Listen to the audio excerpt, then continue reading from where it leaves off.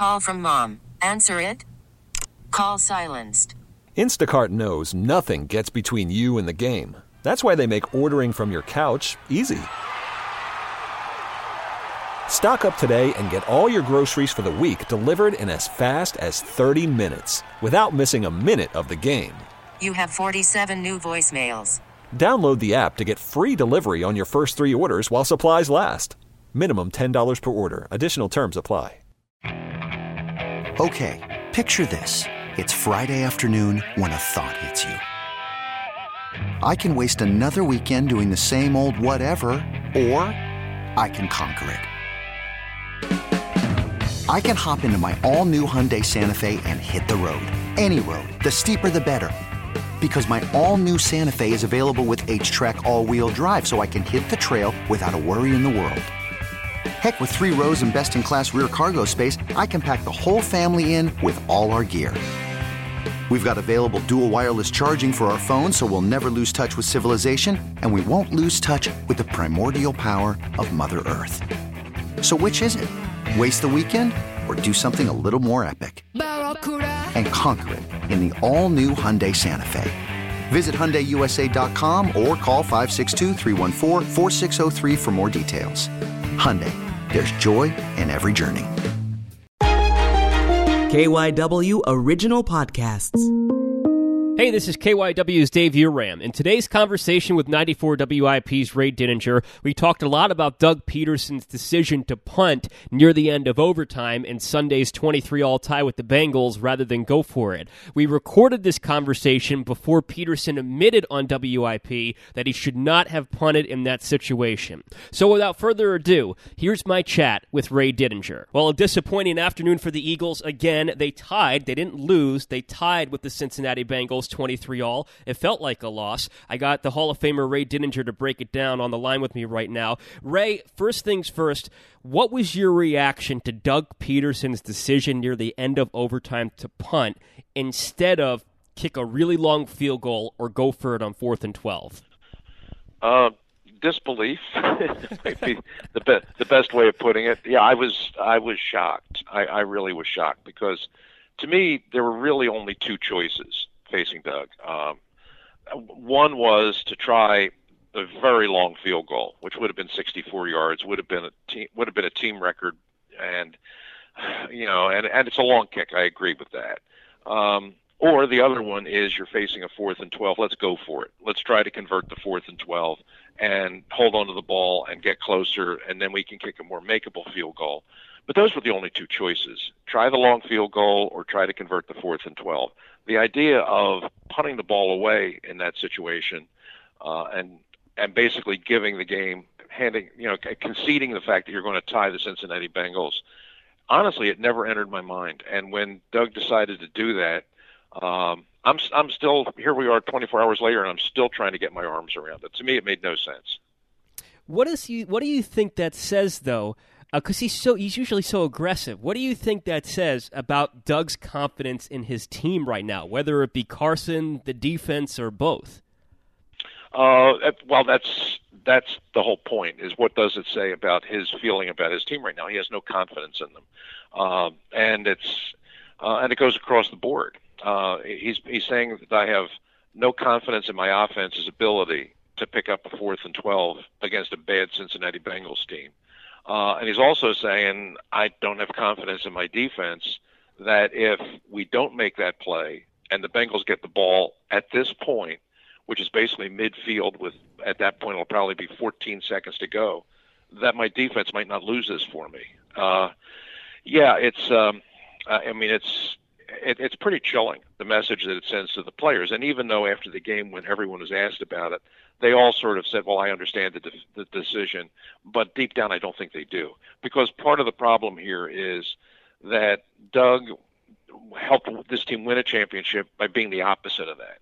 Doug helped win this team a championship not that long ago by being the most aggressive coach in the National Football League. I mean, my God, he wrote a book called Fearless after that Super Bowl season. So one of the things that he really had going for him, and one of the things that really kind of defined the winning chemistry of that team, was faced with tough situations, Doug always trusted his players.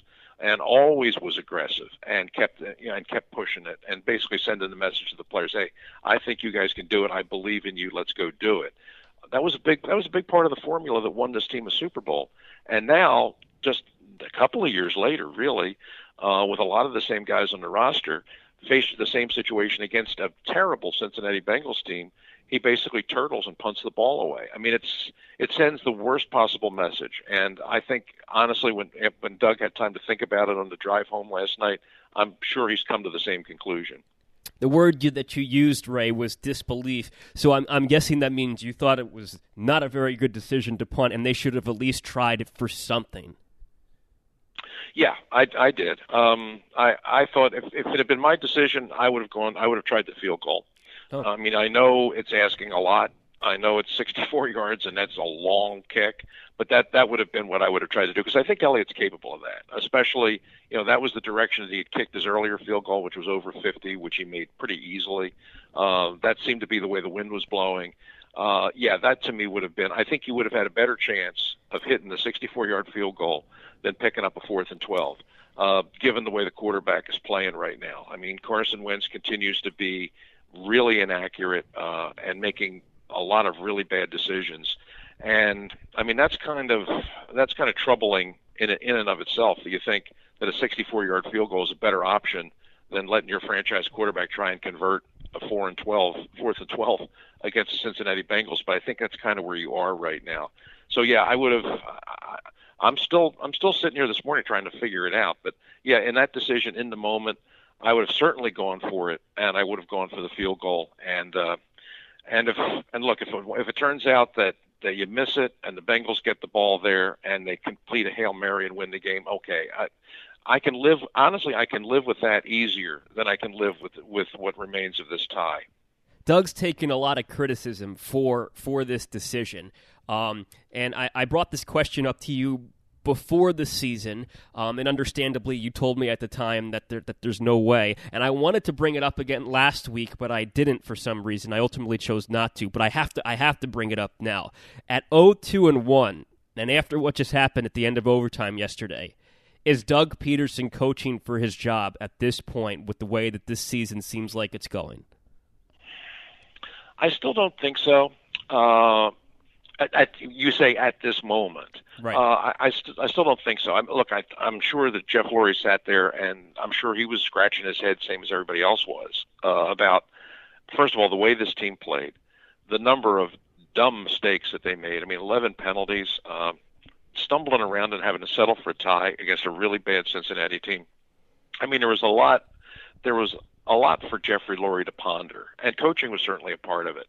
But the idea that Doug is his situation is tenuous with this owner, I don't think that. Not yet. I think the scarier thing is now when you look down the schedule, where you go from here, the teams that you play the rest of the way. In the next 3 weeks, obviously San Francisco, Pittsburgh, Baltimore. And then beyond that, you got Seattle, you got Green Bay, you got New Orleans, you got an improved Arizona team. I mean, the schedule only gets tougher from this point forward. If this 0-2-1 devolves into a 2-11-1, I mean, just an utter the roof is falling kind of disaster, then maybe it's a different conversation. Then maybe his job is in jeopardy. But right now, I think Jeff really likes this guy. I think he's won him a Super Bowl. I think he's going to give him the benefit of every possible doubt and every opportunity to fight his way through this. But with looking at the schedule and looking at the way you started this season, I guarantee you Jeffrey Lurie's having some thoughts now that he never imagined he would think. But do I think that Doug is right now under the gun? I would say not. Do you think the same applies to Howie Roseman? I think when you started the season the way this team has started the season, and lost games in the manner in which they've lost them, and now tied one in the manner in which you tied it, I think everything is under review by the owner. I think that the quarterback certainly, they're being talked about. They're having those conversations internally, and the coach, and the general manager, because that's part of it. I mean, you look at this roster, and you look at, and it's a roster that's been built by Howie.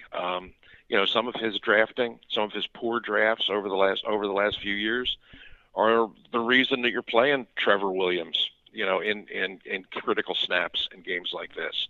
Howie's the guy that's decided that's why you have Nate Gary out there playing linebacker when he probably shouldn't be. These are all Howie's decisions, and he has to answer for them. Right now, I think Jeff is a patient guy, and I think that the memory of the Super Bowl isn't all that long ago. I think he wants desperately to get them to turn this thing around, but I think he wants these to be the guys who turn it around. So right now, I think that he's going to hang with these guys for a time being, but looking at the schedule and looking at the way this season could unfold, if it turns out to be a 3-win season, at the end of it, then I think all bets are off. Then I think we're having a whole different conversation. But right now, I think Jeffrey still believes in his guys. Carson Wentz had the 2 picks yesterday. He's got 6 now. He had 7 last season. And he also had that overthrow to Miles Sanders on what would have likely been a touchdown. But he did use his legs a little bit more yesterday, which helped the Eagles come back. So it wasn't good. There were some encouraging things, but it wasn't good. What was your overall assessment of number 11 yesterday? Wentz was up and down. And I think that there were a couple plays in there where you kind of saw glimpses of the old Carson Wentz. I mean, there were a couple of times where he was under pressure, that the pass rush got to him. He shook guys off and made the throw, or he shook guys off and ran with the ball. That was encouraging. But it's just a play here, a play there. He's not putting anything together. But there were a couple of moments there you kind of thought, okay, that looks like Carson Wentz again. And then there was the drive at the end of the game. You get the ball 3 minutes to go. You got to score to take it to overtime or put yourself in a position to take it to overtime. He did that, took the team down the field. Now, they were aided by 2 pass interference penalties, but they did get down the field, and he's the one that tucks the ball under his arm and runs for the touchdown that gets the game to overtime. I mean, those were all – if you're looking for ways that you're going to try and rebuild this guy, which is kind of where you are right now, there were moments in there that you kind of thought, yeah, that looks like the old Carson Wentz. But then there were also the other decisions he made, bad throws, interceptions, and the really bad overthrow to Sanders, which you're right, certainly could have been a touchdown. But you look at that and you see, no, this guy's really fighting it, and his accuracy and his decision-making has to get better, or this team's never going to turn the season around. So we've been talking a lot about the decision to punt at the end of overtime. That's the thing that everybody's going to key on, and understandably so. But, Ray, when you look at that entire game yesterday, it never should have – I know I picked the Bengals last week, and I almost got the score. If Carson didn't score the touchdown, I would have been really close on the final score. I would have been 23-16, and I had 24-17. That would have been scary. But why was it so close yesterday? Why couldn't the Eagles, who are supposed to be a more talented team, just win that game as you predicted they would by I think you had 30-21 by 9 points? Why weren't they able to do that? Mistakes. I still believe they're a better team than the Bengals. I would hope that they're a better team than the Bengals. But mistakes. 11 penalties, 2 turnovers, not taking the ball away. You don't win very many games in the National Football League when you have more turnovers than takeaways. And the Eagles now have done that all the time. You don't win many games in the National Football League when you have 11 penalties in the games. You just don't. Most of the time, that will get you beat. What happens in a game like this is you're playing a really poor opponent in Cincinnati, and all it does is it gets you a tie. But ultimately, the bottom line is it keeps you from winning. And that's what it was. The Eagles are even though I don't think their roster is great, it's certainly better than what the Cincinnati Bengals have. But when you squander opportunities and you make mistakes and you do things like have linemen go false starting on a field goal attempt, you have another drive right before that where one of your tackles is false starting. Then you have a guard gets a holding penalty. Those are the kind of things that will keep you from winning. And that's what it is right now. Nobody likes to hear the term shooting yourself in the foot, but this was a game where I think the Eagles did that against an opponent that is probably going to struggle to win 3 games all year anyway. But if the Bengals have one thing going for them, really, and that's they have a really good young quarterback. I mean, Joe Burrow showed yesterday why he was the first pick in the draft, and he has a bright future in pro football if he doesn't get killed playing for the Bengals. But other than that, the Bengals are as advertised. They're a bad team. But sadly, on yesterday, the Eagles were no better. And if they were in a better division, they'd be kind of out of it at this point. But the thing about it is that they're in a terrible division. Nobody in the division has 2 wins. I know the Cowboys played Seattle well yesterday, and they're the best team in the division. But does it give you any encouraging hope, Ray, that after 3 weeks and nobody in the division has 2 wins, that the Eagles still may have a chance to turn this thing around and somehow win a very bad NFC East? That's very little comfort.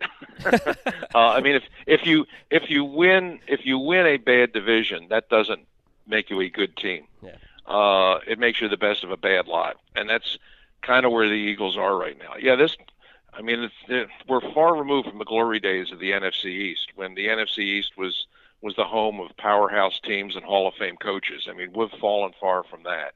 And we may have seen this division bottom out this year, because it may be worse than it's ever been.